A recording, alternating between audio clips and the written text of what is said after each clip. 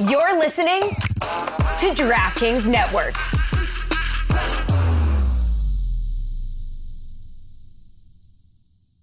Hey, have you ever used Cheapo Air? For years, and I really like it. With Cheapo Air, you can book online, use their app, or even over the phone. They've got great prices on over 500 airlines and millions of accommodations. They're my go-to for travel planning. And if you join their Club Miles program, you can earn points to save on the cost of your travel. Book on the app, and you get double points. Sounds like it's time I tried Cheapo Air. Call Cheapo Air at 855-247-3279 or visit cheapoair.com/podcast.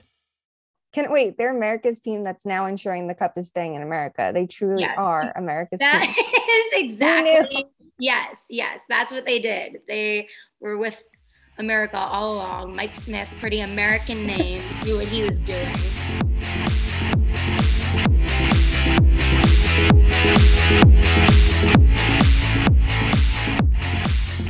Welcome back to Too Many Men. I am Sarah Sivian of The Athletic with my colleague, Shayna Goldman. Allison is out of town today painting the town red. Shayna, how are you?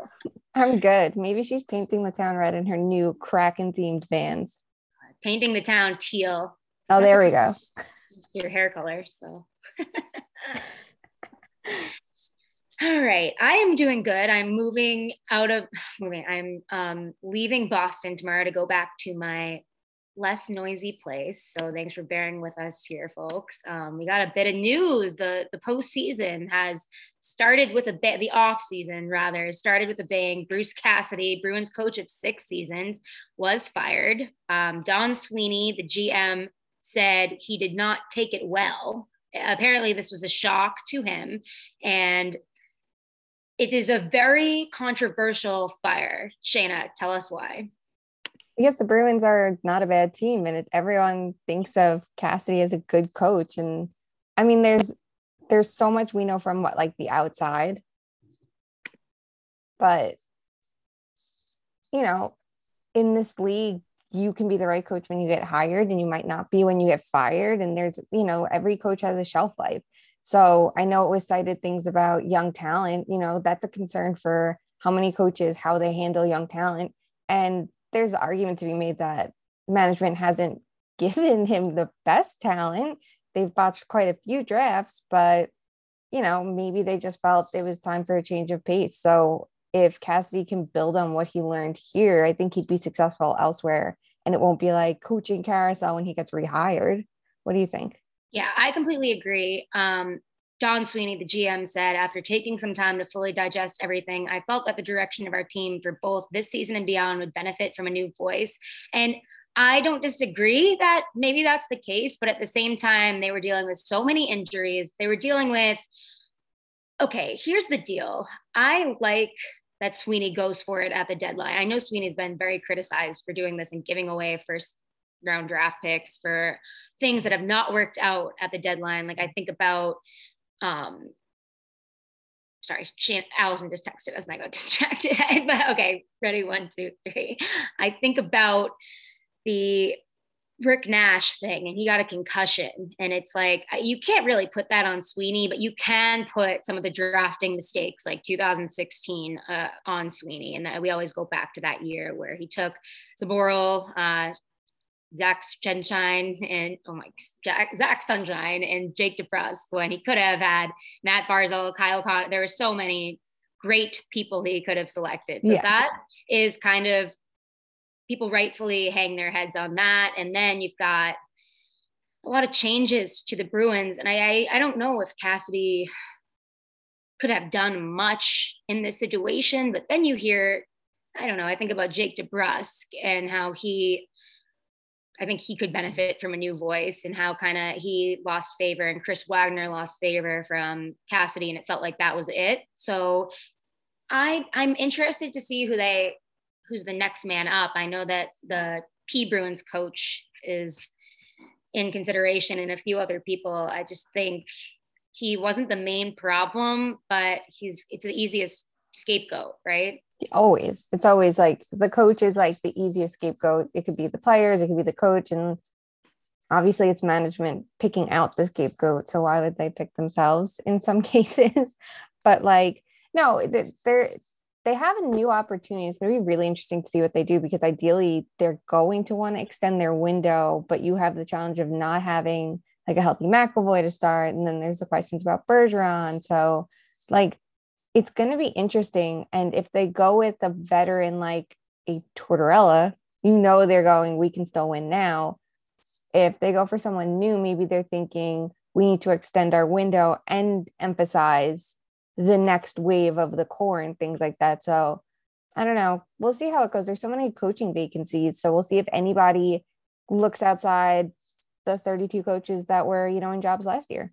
Yeah. My question is, to me, at least, it feels like with the players, Cassidy and Tortorella have the same kind of style where maybe they're a little hard on guys and want them to play the X, Y, and Z correct way defensively. So I'm like, I get the Boston connections with Torts. And I mean, I kind of like to see it. I think that'd be fun. I think maybe Torts for the Flyers. And I just wonder who else is out there that's better. But at the same time, there's things that we might not know. And obviously it's a lot of the time management trying to save their own butts, and then they're the next ones out. So if this is the only change the Bruins make, that's going to be a red flag to me. They also said they were considering trading David Pastrnak for draft picks. I think that just shows how they failed as a management team in some ways, if they need to do that, right? Like, he's still young in his prime, and you'd want draft picks to come and reap the benefits of that, right? Yeah, like your core right now, even if you put Bergeron aside, you have Marchand, who's one of the best two-way forwards in the league, Charlie McAvoy, elite defender. You just signed Hampus Lindholm for a bunch of years, and then you have Pastrnak. Like, I would think if that's your core four, you're building off that no matter what. And obviously, like, you have to worry about the cap and do you have the future assets, but like, even if you depleted your assets or didn't make the most of them over the years, you have to figure out a way to be creative that you don't need them. Like Tampa Bay Lightning, here they are trying to go for 3 in a row. And it's not like they've had top picks every single year. They did at the beginning with the Stamkoses and Hedmans, but like Kucherov was a later pick. Braden Point was. You just have to be smart and find the undrafted talent like they had with Yanni Gourde. Like, you just have to be a little more innovative and creative. And they have people in their front office who are they listening? I have no idea. Like, it's going to be so interesting to see what they do, because like you said, if the coach is the only change, then it's like, where do you really see yourself going? Yeah, exactly. So we'll keep an eye on that. In happier, positive news, Marie-Philippe Poulin has been named player development consultant with the Montreal Canadiens. Montreal Canadiens general manager Kent Hughes announced today, the appointment of Marie-Philippe Poulin as player development consultant. And she's still going to be playing, unfortunately, for United States. She's been making our lives hell forever. She's won 15 international medals, and we've seen them all. We've seen them. So among her responsibilities, Poulin will be called upon to join the players on the ice in video sessions to work on their individual and collective skills in collaboration with the director of player development, Rob Ramage, and the director of hockey development, Adam Nicholas. Thoughts on this? I think it's so cool. I think she has such like a fresh perspective, seeing as like she's not as embroiled in the NHL like every other person who gets rehired every 5 minutes.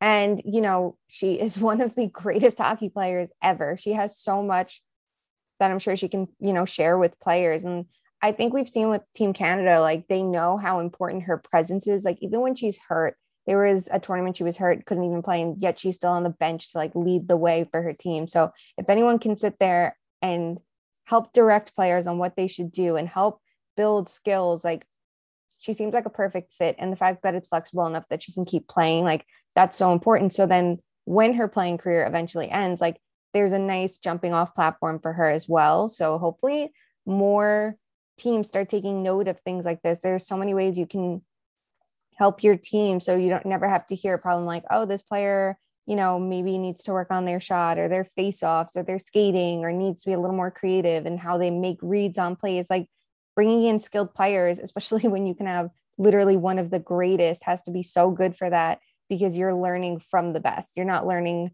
from anybody. You're learning from literally one of the best players who's in today's game and knows what it takes to win in today's game. And, it's so much emphasis on puck possession, not how the game was played 30 years ago.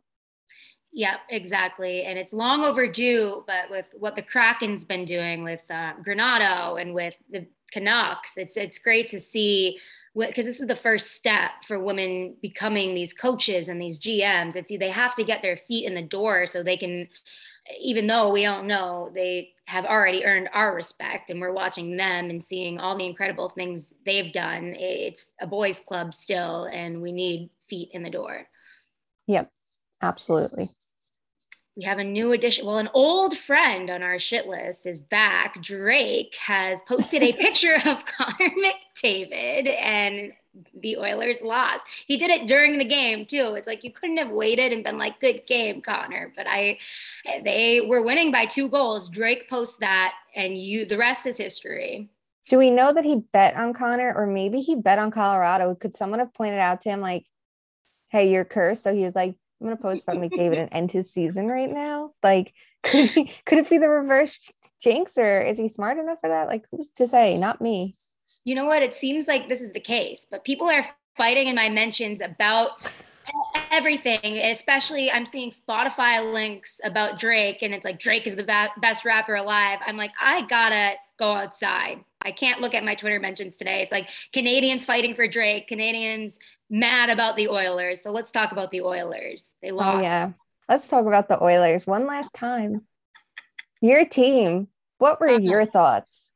America's team. I cannot believe you lose that for Draisaitl. Wait, they're America's team that's now ensuring the cup is staying in America. They truly are America's team. That is exactly. Yes. That's what they did. They were with America all along. Mike Smith, pretty American name, knew what he was doing.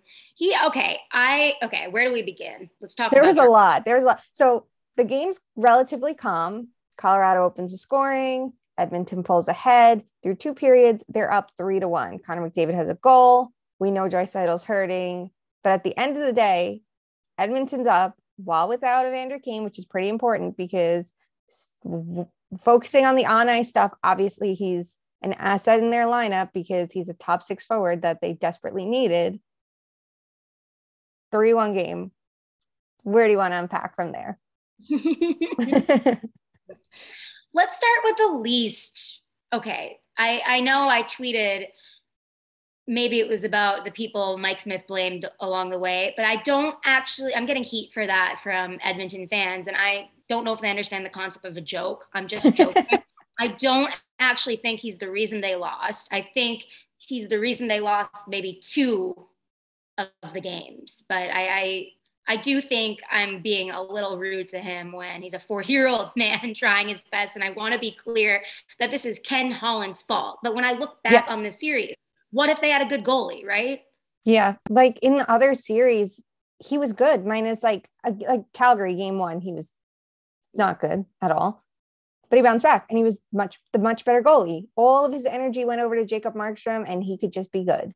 Like, fine. This series, he got off on the bad foot and he never got back. And I think the most important thing was he got so frustrated last night. I think it was the Landeskog goal that made it a 1-goal game. It was the 4-3 score. So Edmonton's still up by 1.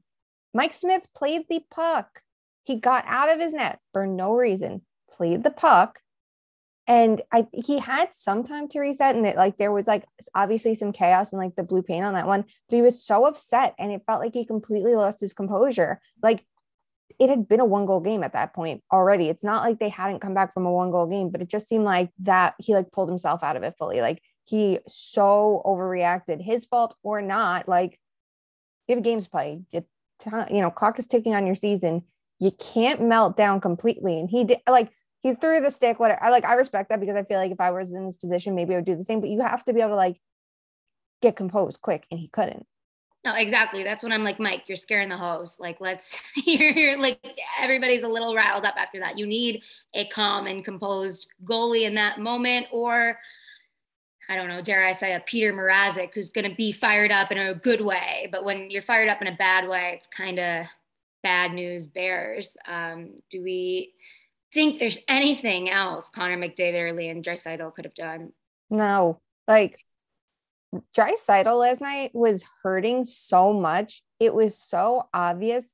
I know everyone's like, what a warrior he is for playing. And like, I also look at him like, how much damage was he doing? Like, at the end of the second period, they're up 3-1. I was even thinking, I think I tweeted it too. I'm like, I would only play him on the power play if I could help it, because he doesn't have to move much and he's still really good. And it's not that he wasn't still generating offense at even strength. He did, but like, it looks so painful. And if you're trying to extend the series, like, you still need him to be able to move next game. And obviously you have to get to that next game in the first place. But what more did you want him to do? Like, you needed other players to step up. And I feel like if you can't skate, you can't be that much of an asset defensively either. Like, I feel like that's so risky against a team like Colorado. Like, it's that, how much does it help? How much does it hurt? And obviously he didn't do anything to hurt the team last night, but that's what went through my head before the third period, before shit hit the fan. That's just what I was thinking. And when shit hit the fan, I think it was more, and this is why I feel bad for being so mean to Mike Smith, who I'm sure is a great husband, father, and community leader, as somebody put it in my Twitter mentions. I think it was more the Avalanche than it was the Oilers at a certain point in the third when they took over, right? Yeah, like, they're the most dominant team of the regular season. They just said fuck it in the playoffs. We know what's happening. And I feel like this is the freest we've seen them play in the postseason. One, because the Oilers aren't as sound defensively as St. Louis, but also like they got over the side mission of round 2. They got past it finally. And now they're here. Like, I'm sure they could exhale a bit and be like, hey, we're succeeding because we're so good. But no, they were the much better team, like, throughout the series. Every which way you could look at it, you go star power versus star power. If you want to say they're moot point up front, McDavid versus McKinnon and Rantanen versus Draisaitl, sure. But like, on defense, Cale Makar was incredible. Taves was really good the whole series. Like, Darnell Nurse, yes, he was playing with the torn hip flexor, wasn't where they needed him to be. And Evan Bouchard, you know, there's a big gap in where they are right now. Like, and Colorado didn't have goaltending, didn't have star power net. Like, they just were the better team from that, you know, angle. And then you look at depth, and that kicked Edmonton's ass. As predicted, when you look at how they built the rosters, you have guys like Val Nichushkin contributing. You have guys like Lehkonen. That's why when you lose a player like Nazem Kadri, you can weather that loss, versus Edmonton losing Kane. It's a little bit tougher. Yes, Hyman stepped up and Ryan Nugent-Hopkins, but you can still find like the comparables roster to roster. It gets to a point where it dries up for the Oilers. Yeah, Lehkonen went from scoring the goal that lifted the Canadiens to the Cup final last year to the Avs to the Cup final this year. What a winner. This guy just went. Maybe he doesn't score that much in the regular season, but there's some guys that just win in the postseason. And a lot of agents have told me that they don't, like, playoffs are less of a big deal than you'd think when it comes to negotiating contracts, because obviously players don't get paid in the playoffs, but obviously you want good players in the playoffs, but it's just not something really used that much in negotiations, but you got to use it with him. Yeah. Like, he's like that analytic darling. He has all good numbers below the surface. He's like this ideal facilitator for a line because he's so good defensively and winning puck battles and setting up his teammates. Like, he's someone you can trust in any situation and know he's going to play his game.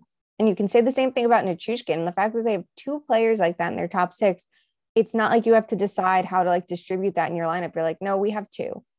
We have 2 amazing two-way wingers. Like, good fucking luck against us. Oh, you think that you're going to get through McKinnon because say whatever you will about a star player's defense. Like, it's fine. We'll just give him one of those wingers. And like, there's nothing wrong with McKinnon's defense in the first place, but like, you know, that's the easy thing to like pinpoint. And yeah, like, he rose to the occasion. And it's like, it's nice to see these deadline rentals working out too, because Colorado has been careful about when to spend in the off season. And then they did this year with like Manson and Lehkonen, and look how it worked out for them. Absolutely. Thoughts on Jared Bednar? I think he's a great coach. I would personally put him up for coach of the year. Yeah, we've heard. Like, okay, Kadri's out last night. You're without your 2C. How did you weather that storm? They put Rantanen in a center, who they knew could do it from the regular season. I think it was when Kadri was hurt last time. When Burakovsky was hurt, they knew how to replace him because they had tried all these different line combinations in the regular season. They knew that McKinnon can play with, they have like the pairs, like it was like Landeskog and Lehkonen or Rantanen and Nichushkin. They knew that they could interchange them with their centers because they tried all these line combinations before to make sure that they had options and versatility in their lineup. That's good coaching. And when you have a player like Cale Makar who can rove around the ice and do whatever, and you can trust him, you tell him to play to his strengths. You don't say, stick within the structure. You say, you see a play, go for it. And I think I saw Allison mention something about Bednar, his coaching prior to Colorado, and how he crossed paths with Zach Werenski, who's a player like that too. Like in today's game, it helps to have rovers on defense. In women's hockey, we see rovers all the time, players who can play center and defense and things like that. Like it helps to have someone who can, go outside the lines of their position. And it seems like he's a coach that allows that, which I think we could look around the league and find most that would say, no, stick to the structure. He also looks like the dad from Fairly Odd Parents. Oh my God. Oh my God. I never thought of that. Out of my head. He's like a cartoon character, but we appreciate that. I'm never going to unsee that. I know. What's Kadri's status? So we knew he was done for this series, and he had, what was it, thumb surgery? Yeah. And he's like a question mark moving forward. Yes. That's like, if they go against Tampa, then it's like, well, Kadri, point injuries. If you go against the Rangers, it's like, well, they're that much better of a 5-on-5 team, so they could probably manage without him. But that's a tough loss. That one really sucks. I know. What do you think the ideal matchup is for the Avs? They kicked the crap out of the Rangers when they played them in the regular season. But like the regular season's obviously a different animal, and a lot of teams kick the Rangers ass at 5-on-5 then. True. I think the tough thing is when you go head to head with the goalies, and we know that there's 2 elite goalies, Shesterkin has been playing better this round. And like somehow, like that is incredible. Yeah. Like that's the better goalie from the regular season. And then in round 2, like Vasilevsky was pretty perfect. I can't think of anything bad to say about him, but like it's this series. Like if his play doesn't bounce back to the level we expect of him, Shesterkin proves to be the tougher matchup, I would think. Yeah. And then so you have like the elite power play, the goaltending, and then it's just weathering 5-on-5, which somehow the Rangers have done. But I still think Colorado's the better team. Tampa, if Vasilevsky's clicking, might be the worst matchup if they get point back, which it sounds like could potentially be a possibility. Like I feel like Tampa's more versatile in that they can play it both ways. They can play the speed and skill game, and they can shut it down better than most teams. And that's something that I think would be interesting for the Avalanche to go up against, and maybe a little bit tougher. But like they're also, we saw in the beginning of the series, they looked a little more fatigued, and they're not going to have the time off that Colorado has. So that's like my one drawback with them. What do you think? Yeah,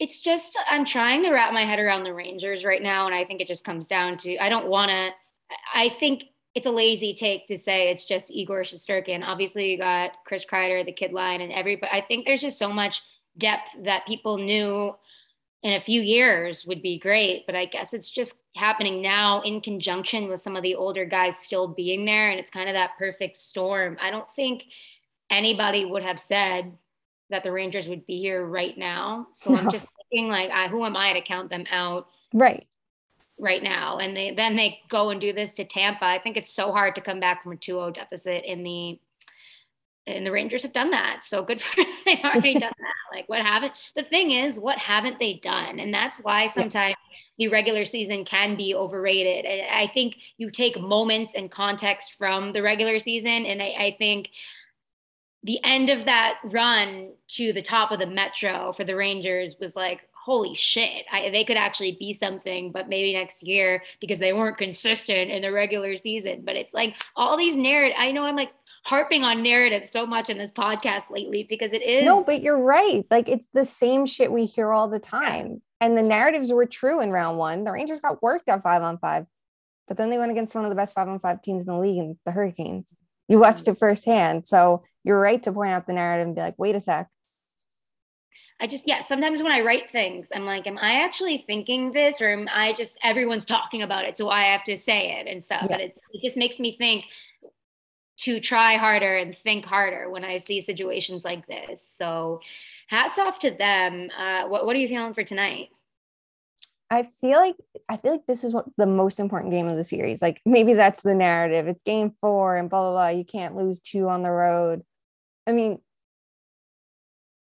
you could lose 2 on the road. They did that and they have home ice. They could be fine. There's actually 0 quit in New York. Yeah. Why not them? But no, like,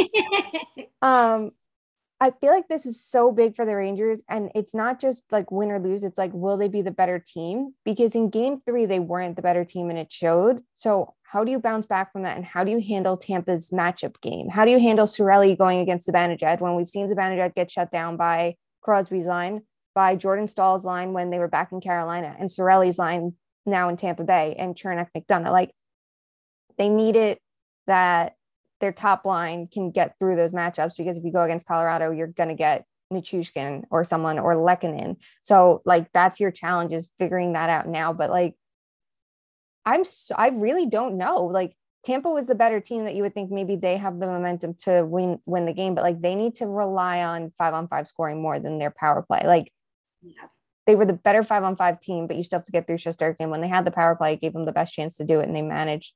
And like, the Rangers have to be more disciplined. Like, that's a huge thing going into this game. I really don't know what happens. I kind of feel like the Rangers could go ahead 3-1. Like, based on the way they played in games 1 and 2, I see that as a total possibility. But Tampa was the better team back on home ice, that I'm like, maybe they will tie up this series. Like, I'm so back and forth, and maybe it's because I'm too close to it, but I'm really stuck on this. What do you think? Well, I do feel like, because Tampa was the better team in game 2 and still almost lost, that the Rangers have an opportunity to be the team that they can be and win tonight. That makes a lot of sense. I'm going with you. I'm going to ride your coattails on this one. Oh my God. The former Hurricanes, like not host, but the person that does the writing, what do we call it? Oh my God, me reporting. And Jen are falling apart. Yeah, reporting. The reporting. Michael Smith is his name, and he just tweeted, "Hey everyone, new to Twitter, what happens if I just search my own name?" Because Mike Smith, the goalie. Oh my God. Don't do it. Or do it. Maybe it'll boost your confidence, because you're not the Mike Smith everyone's shitting on. Yeah, exactly. But that's a little funny thing. All right. Do we have anything else we wanted to discuss today? Oh, last TNT game was last night. Oh yeah. What did we think about that? You go first. I think that TNT kind of knows how to like get the vibes right at times on the broadcast. I really like Liam McHugh, and I think he can handle everyone. There's so many personalities he has to handle. I think he does a good job. And I think when they went down to 1 game per series, they had a much easier time doing analysis, because like, when they had the 2 games overlapping, I'm sure it was tough to watch the game and then talk about it.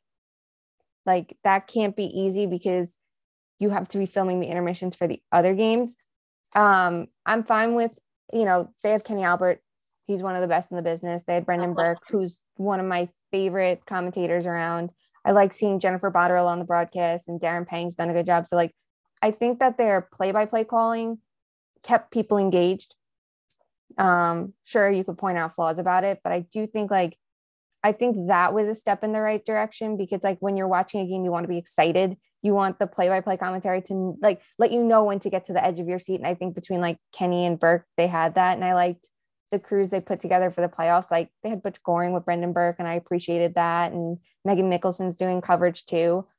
I think that there's room for improvement with the studio analysis a little bit more, because I also think at times, if we had some of the takes that get put out there, we would get run out of the building in 4 seconds, because we're not meant.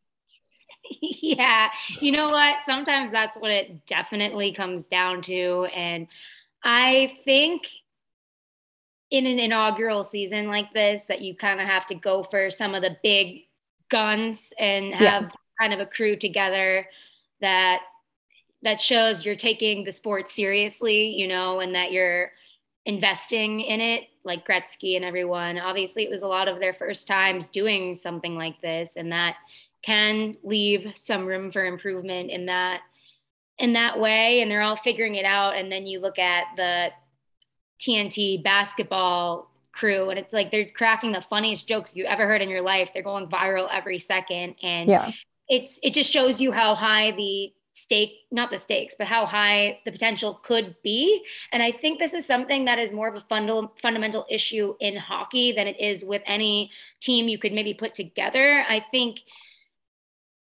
people aren't allowed to show their personalities sometimes. Yeah. That is a lot of people that have been in hockey forever are like that because of the way it is. So I think this is a structural issue that might take a few years to kind of the next generation of people coming in. I think Biz tried. I don't hate Biz. I like to see him get more separation from Barstool. I think that would be great. Yes.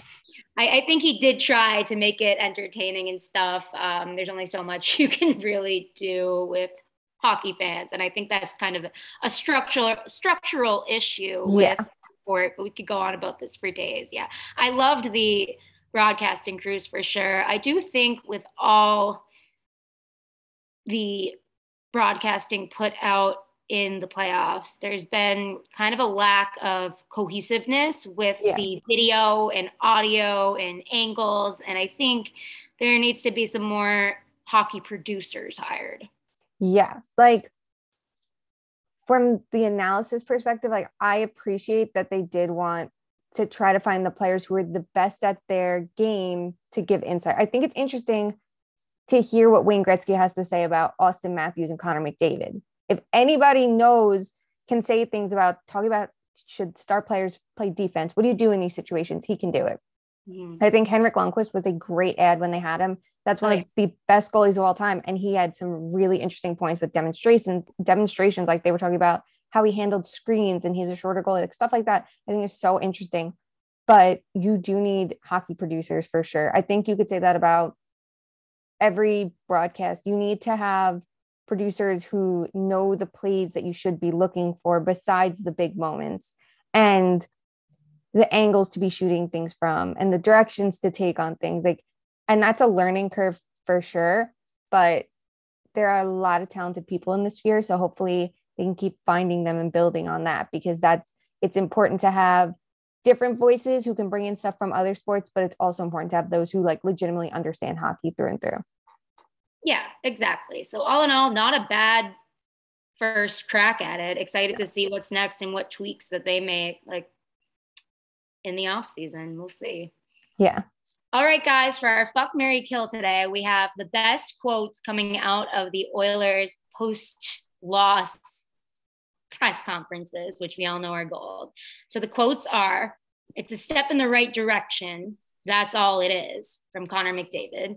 "There's no participation medal. It's very disappointing," from Mike Smith. And "couldn't get some saves, couldn't get the bounces. Ultimately, they get another break at the end there and win the series," also from Mike Smith. You go first, Shayna. I will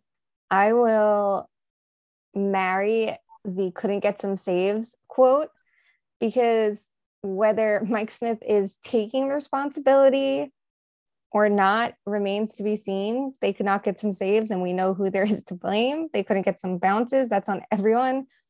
And they couldn't get a break at the end of the end and win a series, when it's like, well, you couldn't get a break for 4 games because you were the worst team and you were the worst goalie. So I'll marry that, because I just think it's funny. You look at it and you go, Edmonton, everybody predicted this. Maybe they predicted it to happen sooner, but everybody predicted this ending except for maybe the Oilers. So good for you. I'll marry that. I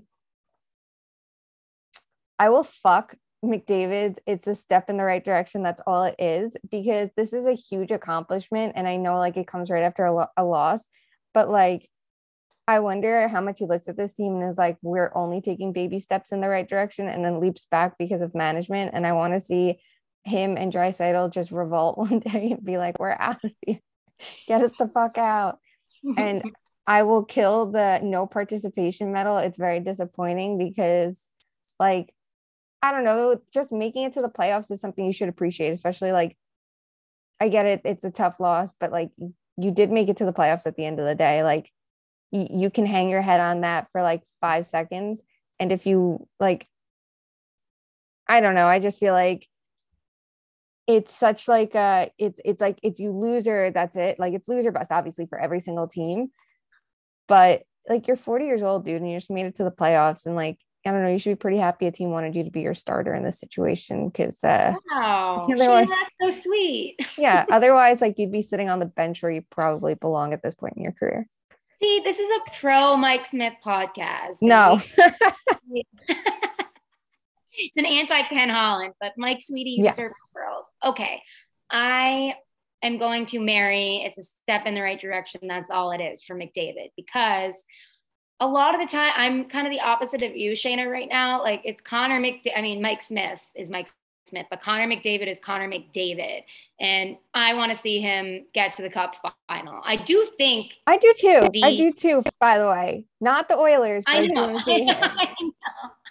Shayna doesn't want them to play against the Rangers. No, I'm just kidding. I think they did make it really far. Like you do think about that. And that is a good job, guys. But it is, sometimes that's all you can say. Like when you're looking for these answers and they're like, I don't know, what can I say without crapping on management, which you shouldn't really do as a player. So I like that McDavid was kind of matter of fact about where they're at. That's fair. Yeah. I'm going to there's no participation medal. It's very disappointing because I know this isn't what he meant, but it sounds like he's saying he's mad that he didn't get a participation trophy. And I think that's cute. I'm going to couldn't get some saves, couldn't get some bounces. Ultimately, they get another break at the end there and win the series. I'm sick of hearing about the bounces. I know that that's a thing in hockey, but nobody in basketball is like, we just didn't get the dribble. Like, what does that even mean? I think obviously the puck bounces in a certain way, but I just think we need to find a new euphemism for that. New cliche. Yeah, we need a new cliche. Another 100 cliches, and then next year we'll be like, we hate these cliches. Exactly. And we need to ask better questions to get better answers, but I do think I'm done with bounces. We're done with them. All right, guys, that was our best we could do without Allison. We'll see you very shortly. Have a good rest of your day. Have fun watching the game tonight, and we love you. Bye.